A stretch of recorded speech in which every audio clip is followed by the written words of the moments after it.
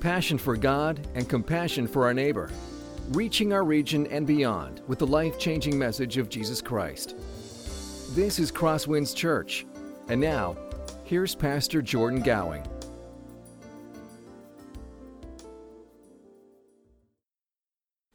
And for the rest of us, we'll be in 1 Samuel this morning again. 1 Samuel chapter 2, verses 11 through 36. So if you have a Bible, go ahead and open up to that. 1 Samuel chapter 2, verses 11 through 36. We've finished the prologue, if you will, of Samuel's book. And 1 Samuel is this story about how God is going to fully establish the kingdom, his reign, through his chosen king. And as we work our way through 1 Samuel and then into 2 Samuel, Lord willing, we're going to see that God's plan is first initially fulfilled in the person of David, and yet it's not until Jesus comes that God finally and fully establishes his reign through his chosen king, and that is Jesus. But before we get into the story of kings, we actually are looking at this family, Elkanah and Hannah. They're a faithful couple. They've been praying to God that God would give them a son, and yet they're not just praying that God would do this for themselves. They're not even primarily praying that God would do this for themselves. They are praying for the people of God.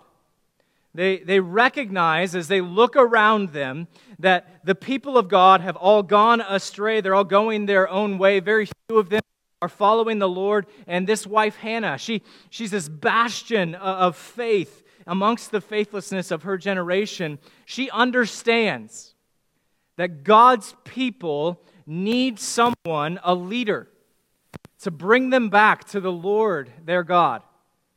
And so in 1 Samuel chapter 1, she prays that God would use her, that God would give her a son who would do just that God would give her a son who would be used by God to bring the people of God back to himself. And as we saw, God doesn't forget his promises. He honors the prayer of this daughter of his, and this prayer is a prayer that is chiefly concerned with the glory of God among his people. And God gives Hannah a son, Samuel. And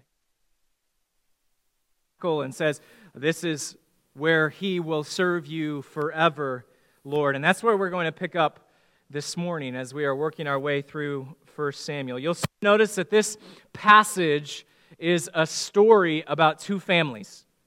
And as we look at these two families, we're going to notice that the family of Elkanah and the family of Eli, they're completely polar opposites. They could not be more different. And as we work our way through this passage, we might wonder, well, what exactly is going on in this passage? It can be a little bit confusing with the back and forth that constantly takes place in this passage. We have the family of Eli, who are corrupt and wicked, and God is going to judge them. And then we also have the family of Elkanah and Hannah and Samuel, who are faithfully following the Lord. And to understand what this passage is doing, I think it's important for us to recognize there's this overarching theme in 1 Samuel 2, verses 11 through 36, and that is a theme about God's glory. Maybe even more specifically, it is about not just God's glory, but it's about God's concern for his glory. That God is deeply concerned for his glory. That's what unites these two stories about drastically different families. It's all about the glory of God and how God is deeply concerned with his glory.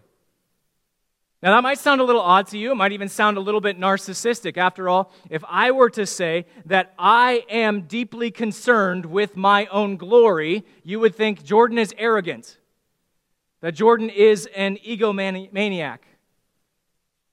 But is the same true of God? If God is deeply concerned with his own glory, is God narcissistic? Of course, the answer is no, for starters, because God is completely and wholly different than you and me, and that's a really, really good thing, God's concern for His glory isn't this form of arrogance. It's God recognizing that His glory is the greatest good in the entire universe. And if God is going to give to us the greatest good in the entire universe, then for Him to magnify anything else is not only doing a disservice to us, it's also a form of idolatry from God if He were to magnify anything besides Himself above His own glory.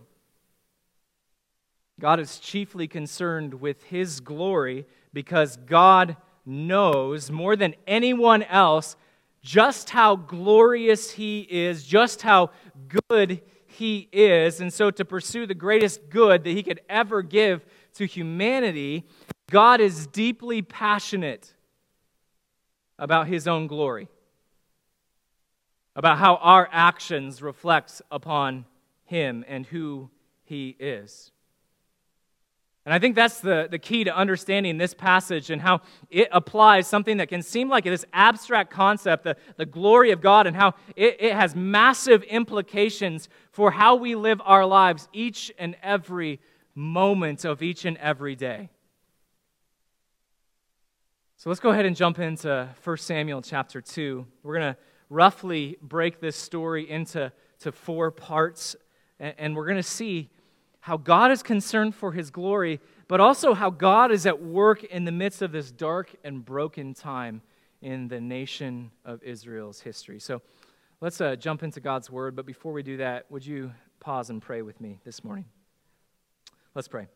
Father, I'm so grateful for Your Word. It's stunning to me, frankly, that these events that are from over 3,000 years ago are not only before us this morning, but that they teach us timeless truths about who You are and how we can live a life that is honoring to You, that's pleasing to You. And so, God, we ask that You would send Your Spirit. We ask that would be true of us this morning, that You would come and teach us, that we would sit underneath Your Word this morning. God, that You would enable each and every one of us to respond to this passage with obedience, to cultivate within our own hearts a passion for Your glory. God, we ask these things for our sake, that we would seek the greatest good in our lives, but even more so, God, we ask them for the sake of Your fame and glory to the ends of the earth. It's in Jesus' name we pray. Amen. All right, well, our text picks up right where we left off last week. Hannah is in the tabernacle. She has just gotten done with this song, praising God, looking forward to this time where God is going to reverse the fortunes of His people by giving His people a king.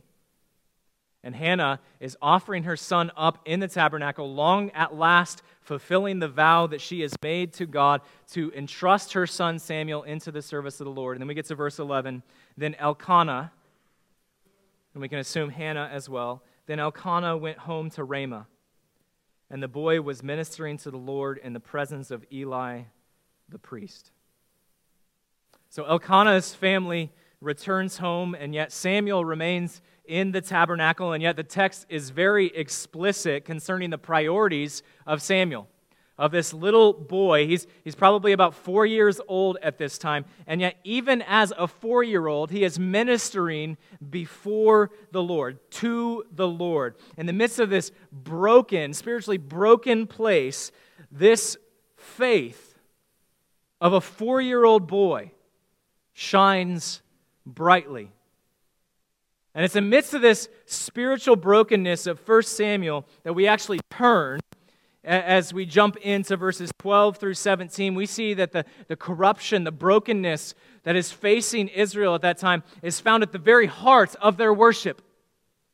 If you look at the family of the high priest, it's corrupt and far from God. Verses 12 through 17. Now the sons of Eli were worthless men. They did not know the Lord. The custom of the priests with the people was that when any man offered a sacrifice, the priest's servant would come while the meat was boiling with a 3-pronged fork in his hand, and he would thrust it into the pan or kettle or cauldron or pot. All that the fork brought up, the priest would take for himself. This is what they did at Shiloh to all the Israelites who came there. Moreover, before the fat was burned, the priest's servant would come and say to the man who was sacrificing, give meat for the priest to roast, for he will not accept boiled meat from you, but only raw. And if the man said to him, let them burn the fat first, and then take as much as you wish, he would say, no, you must give it to me now, and if not, I will take it by force. Thus the son of the young men was very great in the sight of the Lord, for the men treated the offering of the Lord with contempt. Verse 12, right here at the very beginning, gets at the heart of the problem that's facing Eli's sons. Notice what the text says. This is the issue from which all of their other problems stem. It is that they do not know the Lord. What an indictment of the people of God at this time. That the people who are supposed to be leading worship, the people who are entrusted to teach God's people the commandments of God, to teach God's people what God is like, God's character, they don't even know God. And we see that maybe they've been trained in the ritual of sacrifices. They might be able to speak the right words when the time comes, but at the end of the day, they have no knowledge of God. If you've been with us as we've been working our way through 1 Samuel, they're a far cry from Hannah. As we've been looking at Hannah over the last several weeks, this woman of the covenant, this woman who is saturated with the promises that God has made to His people. When the text says they did not know the Lord, the meaning is obvious. This God who has said, you will be my people, and I will be your God, is this abstract concept to them. This idea that God wants an actual relationship with His set-apart covenant people is something that's far from their minds. They have no knowledge of what this God is actually like.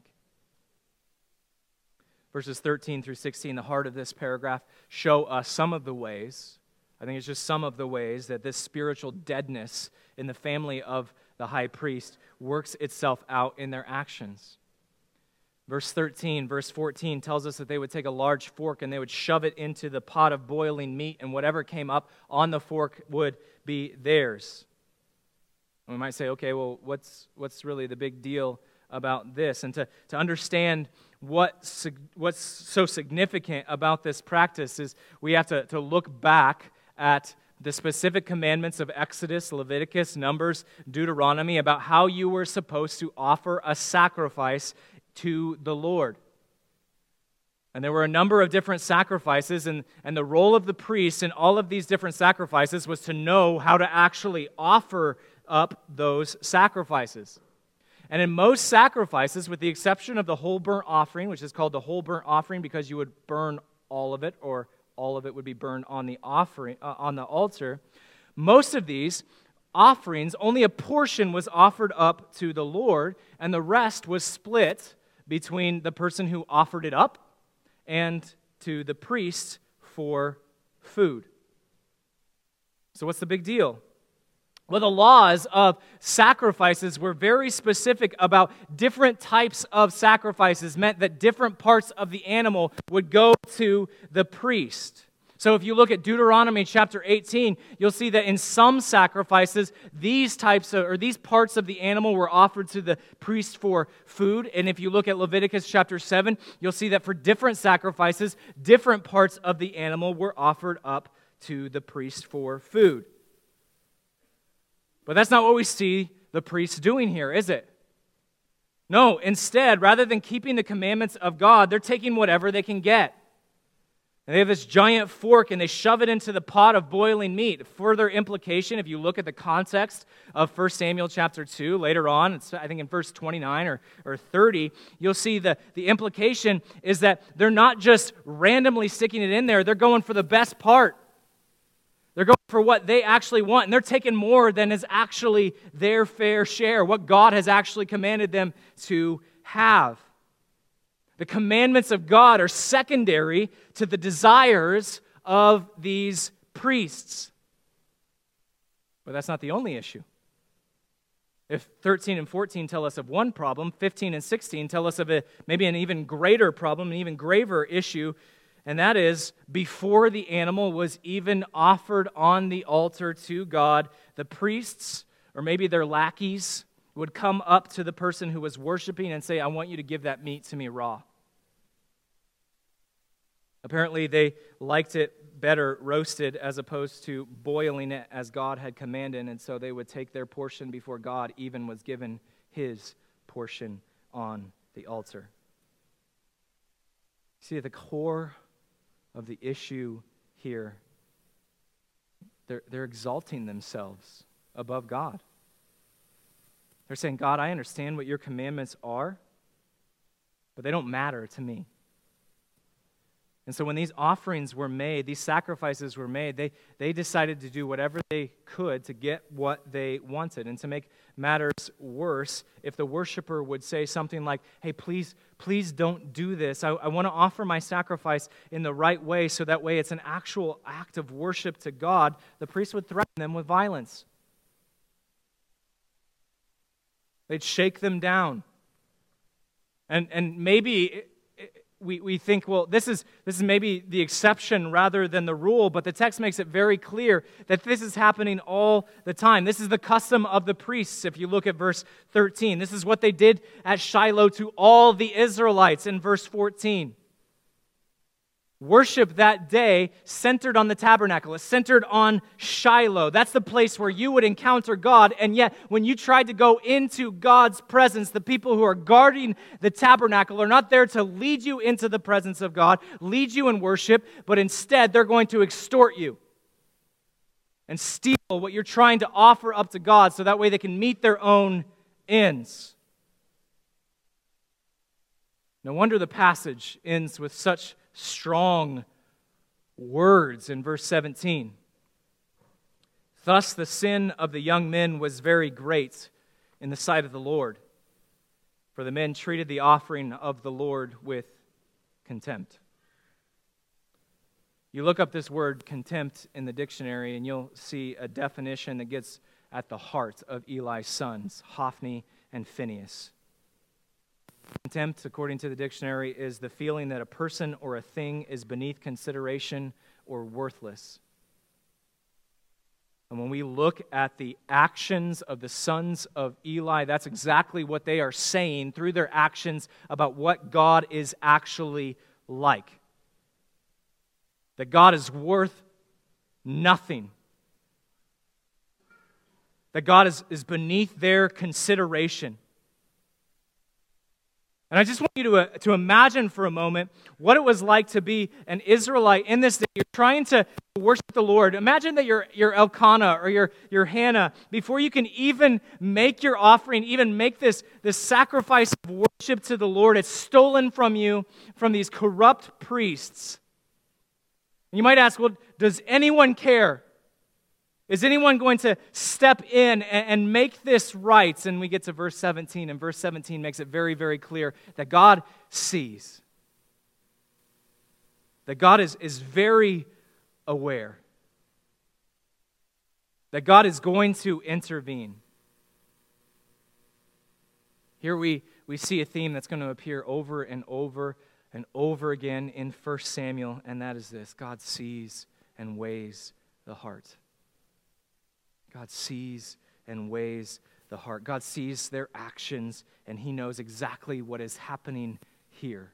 In their actions, they are treating God and the worship of God and ultimately the glory of God with contempt as something beneath their own consideration, and yet God sees. But before we see how God responds to these priests, the narrative, it suddenly switches from the family of Eli back to the family of Elkanah in verses 18 through 21. We go from this family of the spiritually dead to the family of these faithful worshipers. Consider starting in verse 18. Samuel was ministering before the Lord, a boy clothed with a linen ephod. And his mother used to make for him a little robe and take it to him each year when she went up with her husband to offer the yearly sacrifice. Then Eli would bless Elkanah and his wife and say, "May the Lord give you children by this woman for the petition she asked of the Lord." So then they would return to their home. Indeed, the Lord visited Hannah, and she conceived and bore 3 sons and 2 daughters. And the boy Samuel grew in the presence of the Lord. So while the priests, Hophni and Phinehas, are showing this disdain through their actions for God, little Samuel is dressed in a linen ephod. This is the clothing of a priest. He's serving as a priest. And he continues to faithfully minister before the Lord. Now, not everything and everyone in Shiloh is corrupt. There's this glimmer of light in the darkness of Eli's family.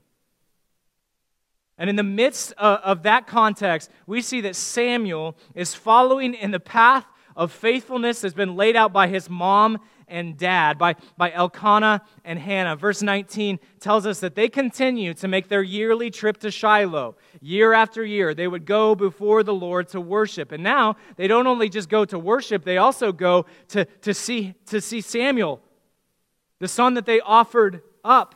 And Elkanah and his family, they continue this journey to Shiloh for worship. And apparently, during that time, Elkanah would receive this blessing from Eli. And Eli would bless this family for their faithfulness, asking that God would intervene and give them more children as a reward for their obedience. And that's exactly what we see God do. Verse 21 tells us that God visited Hannah. This word visited is this powerful word in the Old Testament. It describes the ways that God intervenes on behalf of his people, intervenes into their lives to accomplish his plans, to accomplish his purposes for them. And Hannah bears more children. She has 5 total. But notice how this paragraph ends. It again ends with Samuel. It tells us that Samuel continues to grow in the presence of God at Shiloh. And I think it's worth pausing here after we've made our first jump from the wicked family of Eli to the faithful family of Elkanah, and just say, well, what exactly is this passage doing? What is this narrative doing? What is God doing by contrasting these two families? And I think as you look at this contrast, we can learn from the faithfulness of Elkanah's family that this passage is making very, very clear that God delights in the obedience of his people. God delights when his people respond to him with obedience. God shows his delight for the family of Elkanah when he visits Hannah. But even more so, just notice how this language drips with approval. Especially when we compare it to what we just read. Verse 17. The sin of the young men was very great because they showed contempt for the Lord and his offerings. God delights in the obedience of his people. You see, so far as we work our way through this passage, we see that God sees the heart, He weighs the heart, and that's terrifying news for people like Hophni and Phinehas. But it is incredibly good news for people like Hannah, for people like Elkanah, that God delights in the obedience of his people. Text shifts back to the family of Eli. You see what happens after verse 17. What's going to happen to this family that shows such contempt for God? They have no concern for the glory of God. Pick up in verse 22. Now Eli was very old, and he kept hearing all that his sons were doing to all Israel, and how they lay with the women who were serving at the entrance to the tent of meeting. And he said to them, "Why do you do such things? For I hear of your evil dealings from all these people. No, my sons, it is no good report that I hear from the people of the Lord spreading abroad. If someone sins against man, God will mediate for him. But if someone sins against the Lord, who can intercede for him? But they would not listen to the voice of their father, for it was the will of the Lord to put them to death. As we saw in verse 14, the actions of Eli's sons, they're well known throughout the entire land. And I'm stuck reading this, asking, why on earth did it take Eli so long to address this issue with his sons? We learn later on in 1 Samuel that he's over 90 years old by now. What took him so long to address this issue with his sons? The text isn't clear. We don't ultimately know. All we see is that word continues to reach Eli about all of the despicable things that his sons are doing, even though he hasn't seen it significant enough to address up until this point. Once he's 90 or over, and he realizes he has to say something or should say something to his sons, but if you look at what he says to his sons, I'll be honest, to me, it leaves a whole lot to be desired. As you look at the words to his sons, his rebuke is half-hearted. He hears that his sons are abusing these sacrifices. He hears how they're sleeping with the female servants in the tabernacle in the presence of God. And all he says is basically, boys, I don't know if that's such a good idea. Because, you know, you're not sinning against other people. You're sinning against God here. And that's basically where he leaves it. Just consider the significance of what he's saying here. He's saying you don't have anyone to step in and intercede for you.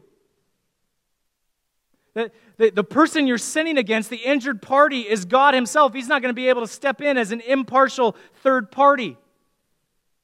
You're heaping judgment upon your lives. And then Eli actually says that, you know what, you're doing something even worse than just sinning against God. The way you're sinning against God is by showing contempt for the very sacrifices, the very offerings that God has given to his people as a way to deal with sin. And so he says, boys, I don't know how you think you're going to get out of this situation. And the answer we see from Hophni and Phinehas is maybe even more chilling than the predicament that they are in. Verse 25, second half again. But they would not listen to the voice of their father, for it was the will of the Lord to put them to death.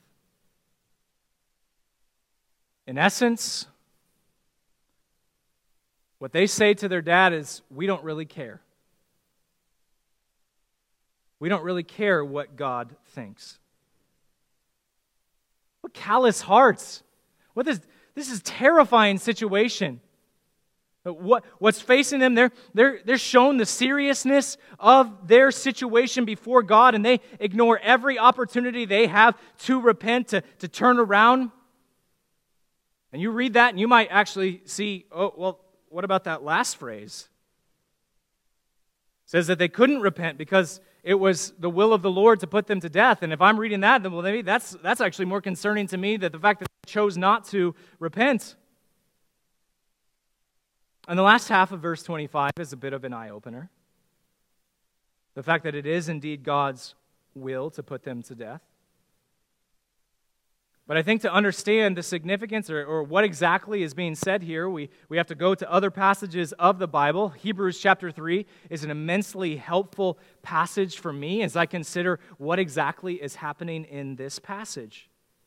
Hebrews 3. I'm going to look at verses 12 through 15. Let's go ahead and read this. Take care, brothers, lest there be in any of you an evil, unbelieving heart, leading you to fall away from the living God. But exhort one another every day, as long as it is called today, that none of you may be hardened with the deceitfulness of sin. For we have come to share in Christ, if indeed we hold our original confidence firm to the end. As it is said, today, if you hear his voice, do not harden your hearts as in the rebellion. So Hebrews 3 is this call to persevere. It says, I want you to endure in the faith. And part of this call to persevere is the importance of being in community with other Christians who are going to exhort you. They are going to encourage you in the faith. And we see that this encouragement is supposed to happen every day, as long as it is called today, so that none of you will be hardened by the deceitfulness of sin. In other words, what Hebrews is reminding us of is the importance for us to repent right now. When we feel the conviction of the Holy Spirit calling us to repent, we should not wait until tomorrow, but we should respond right now. If we put it off until later, then we are hardening our hearts. Our hearts are getting hardened by the deceitfulness of sin when we do not respond to the Spirit's conviction right now. And the more that we put off repentance, the more that we put off obedience, the more that we harden our hearts, the more callous that we become to the way of God, and the more difficult it will become for us to repent in the future. And so Hebrews 3 ends with today. If you hear his voice, do not harden your hearts as in the rebellion. Back to Hophni and Phinehas. Hophni and Phinehas have been doing this for a long time. They have stubbornly refused to repent of their actions. Remember, they're priests. They would have known better. And by the time we pick up on the story, their hearts are so hard, their hearts are so calloused, that they're treating the very offerings that God has given to his people so that they can enter into his presence as a way that they can get ahead. They're showing disdain for God. Much like we see in the time of the Exodus. There's this mutual hardening. God hardens Pharaoh's heart. Pharaoh hardens his own heart. The only thing that is going to save Hophni and Phinehas is an intervention from God. And yet they have persistently chosen to ignore the conviction of God, that their hearts are so callous, so hard, that they can't respond. And God chooses not to intervene in their lives. And he purposes to put them to death. What a sobering statement. What a challenging statement. One that we have to take to heart in our own lives.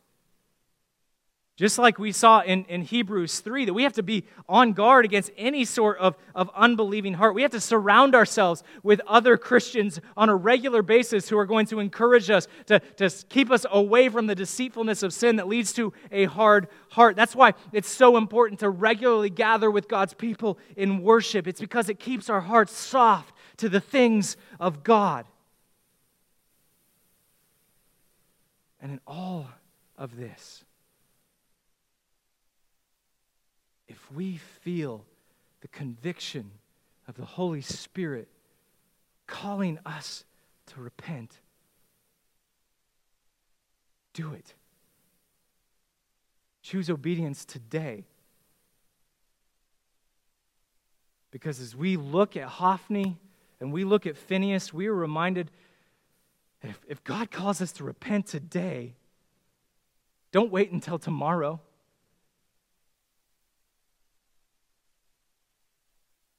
Don't put it off until tomorrow. Beware of hardening your heart against the conviction of the Spirit, because if you continue to do it over and over and over, choosing the way of disobedience rather than obedience, you're going to find yourself at a place where you might not be able to repent, and you'll be so hardened against the way of God, the things of God, that just like Hophni and just like Phinehas, only judgment awaits. And so if you hear the conviction of the Spirit calling you to repent today, don't wait until tomorrow. We see from Hophni and Phinehas, they don't choose that path. A terrifying end awaits them for their willful rebellion against God. Again, notice the contrast in verse 25 with verse 26. We have this willful rebellion, and it's the will of the Lord to put Hophni and Phinehas to death. And then we have Samuel in verse 26. Now the boy Samuel continued to grow both in stature and in favor with the Lord and also with man. We'll touch on this later, but I just want you to consider what exactly is God doing with the contrast here in verse 25 and verse 26. Verse 25, it is the will of the Lord to put them to death. Verse 26, we have Samuel is growing in the favor of the Lord. It's a contrast between the two paths that are before us, but God's doing something more. He's communicating something more to us in the contrast between 25 and 26. We'll come back to it here at the end of our passage. Passage ends with this lengthy description of the judgment that is awaiting the house of Eli. Verses 27 and 28. And there came a man of God to Eli and said to him, "Thus says the Lord, did I indeed reveal myself to the house of your father when they were in Egypt, subject to the house of Pharaoh? Did I choose him out of all the tribes of Israel to be my priest, to go up to my altar, to burn incense, and to wear an ephod before me? I gave to the house of your father all my offerings by fire from the people of Israel." So God sends this prophet to go talk to Eli the high priest. And just take a step back. It's probably an indication of the spiritual state of Eli's family, that the person who is able to enter into the presence of God, the high priest, has to receive God's word from a prophet. This prophet comes and reminds Eli of all the things that God has done for him, all the ways that God has blessed his family since the time of the Exodus. God chose his family as a special part of his plan. And Eli is showing contempt himself by how he is acting. Verse 29. Why then do you scorn my sacrifices and my offerings that I commanded for my dwelling, and honor your sons above me by fattening yourselves on the choicest parts of every offering of my people Israel?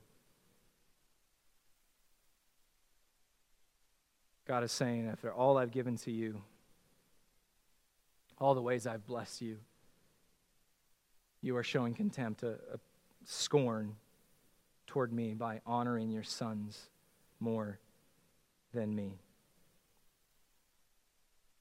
Eli's actions show scorn for the Lord and his offerings and his glory because, as the prophet puts it, he honors his sons above God. Now, Eli probably never would have said it, but his actions declare that his sons are of greater value and honor in his eyes than the very God, the very King of all creation. No wonder judgment is coming for this family of spiritually bankrupt priests. That's what's described in the rest of this passage. Therefore, the Lord, the God of Israel, declares, I promised that your house and the house of my father should go in and out before me forever. But now the Lord declares, far be it from me. For those who honor me I will honor, and those who despise me shall be lightly esteemed.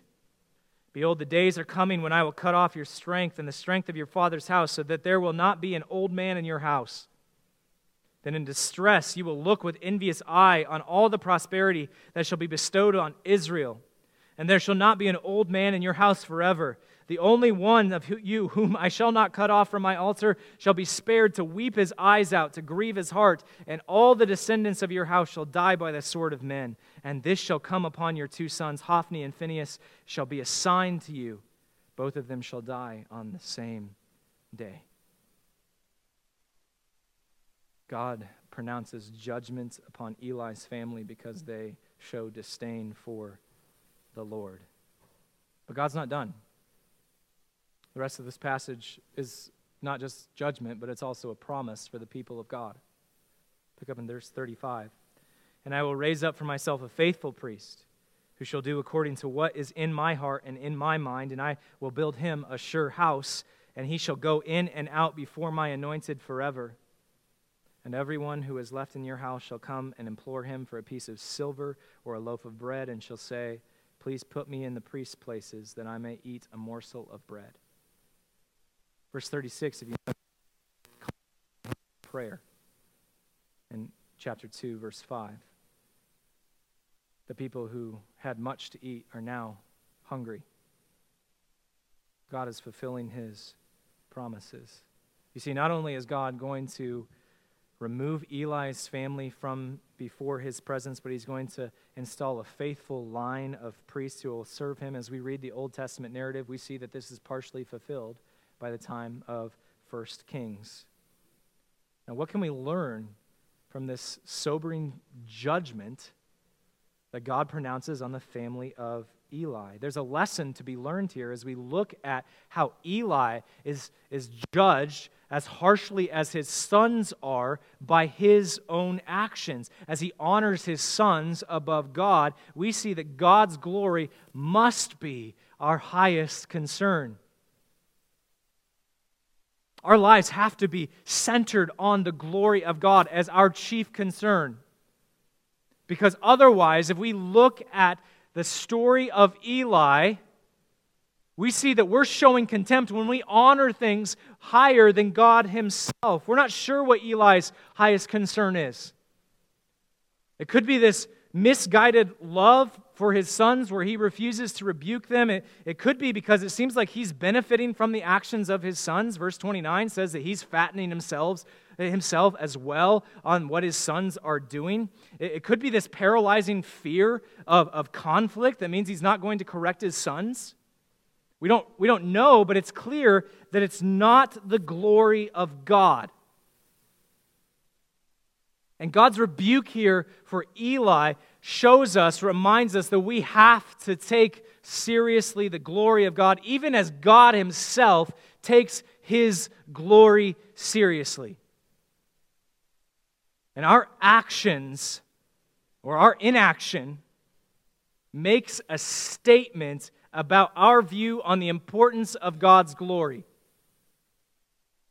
How we live our lives makes a statement about how we think God responds when we honor him or when we choose not to honor him.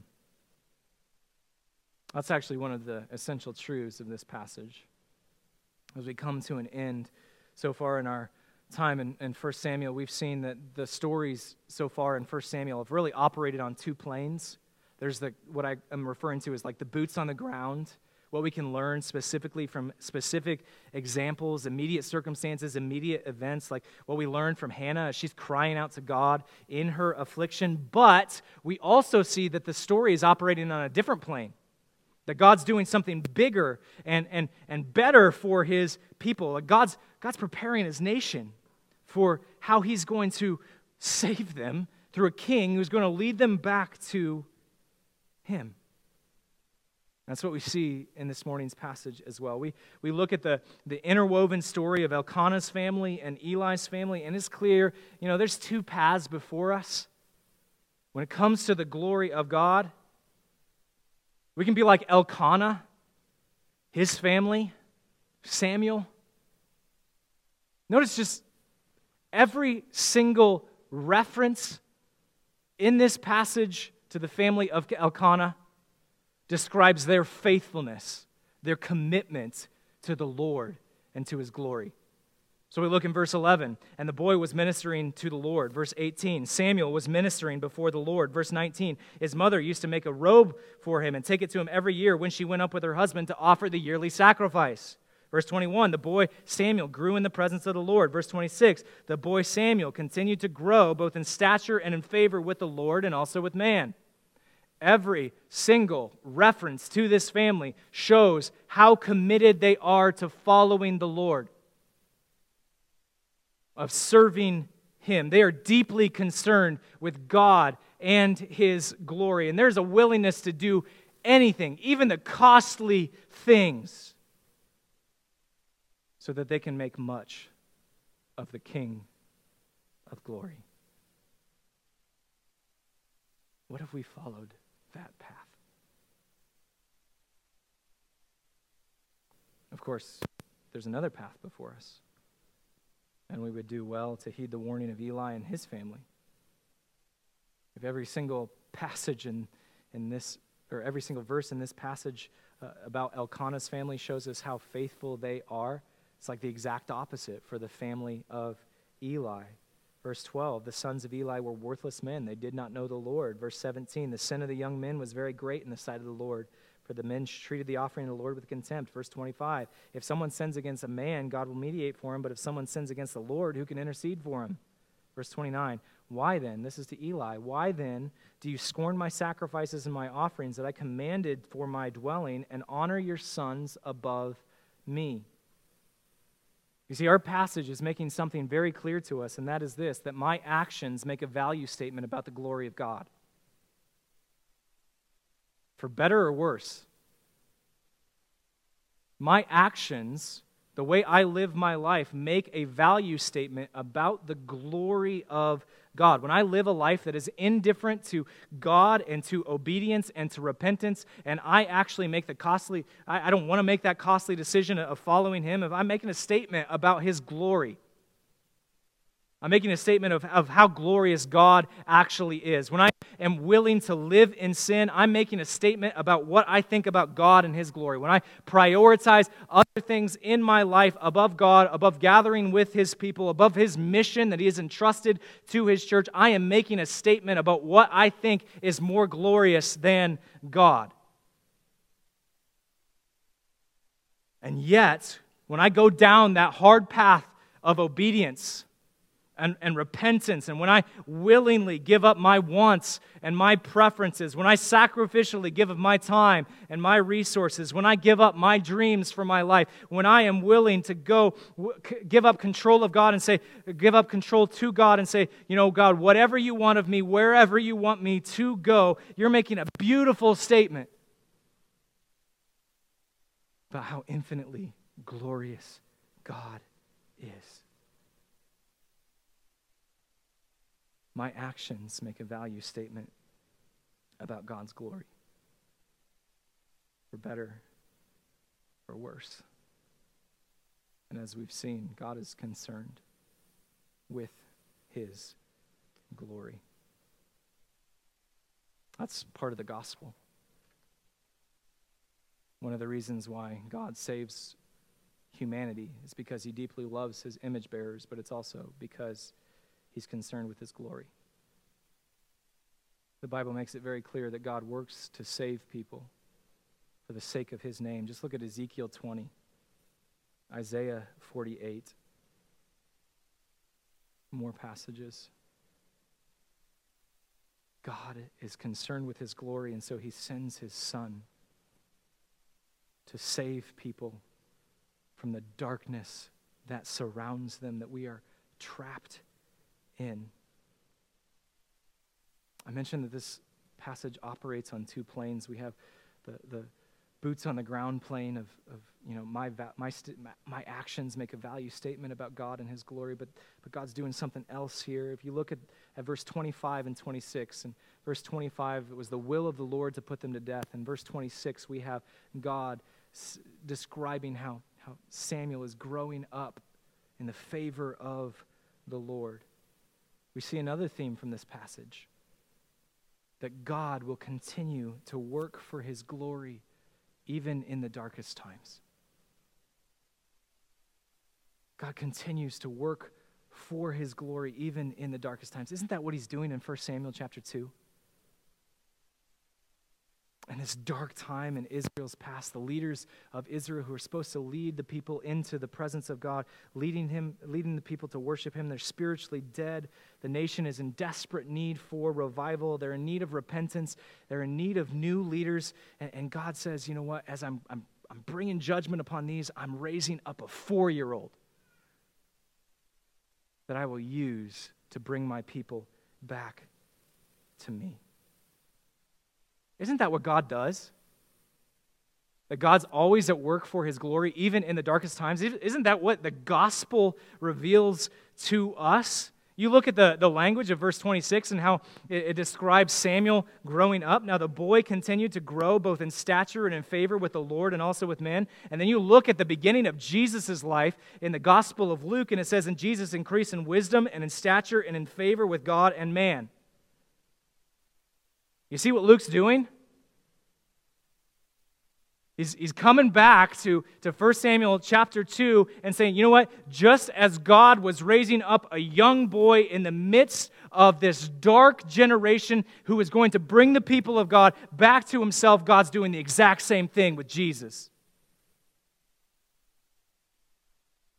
That in the midst of this darkness, God's working for his glory. And that glory is ultimately found in Jesus. What if we were a people, because of the gospel, who resolved with our lives to be a people who seek the glory of God in every circumstance, in every situation? That every action we would see as an opportunity to make a statement about God and his glory. And we would do it because of the gospel. Because even in the darkness, God reached down to save people like us. Let's pray. Father, we thank you for the gospel.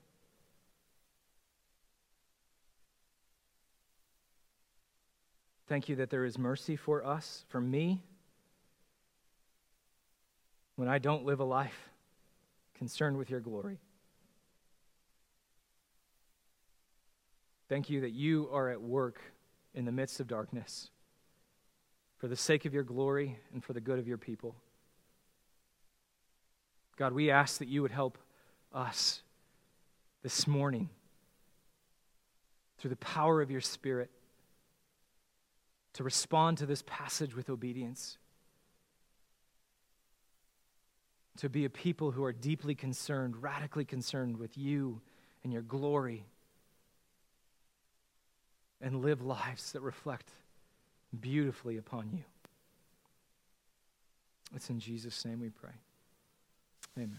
This has been a presentation of Crosswinds Church. More of Pastor Jordan's sermons can be found online at crosswinds.tv. Thanks for being with us, and may God continue to enrich your life.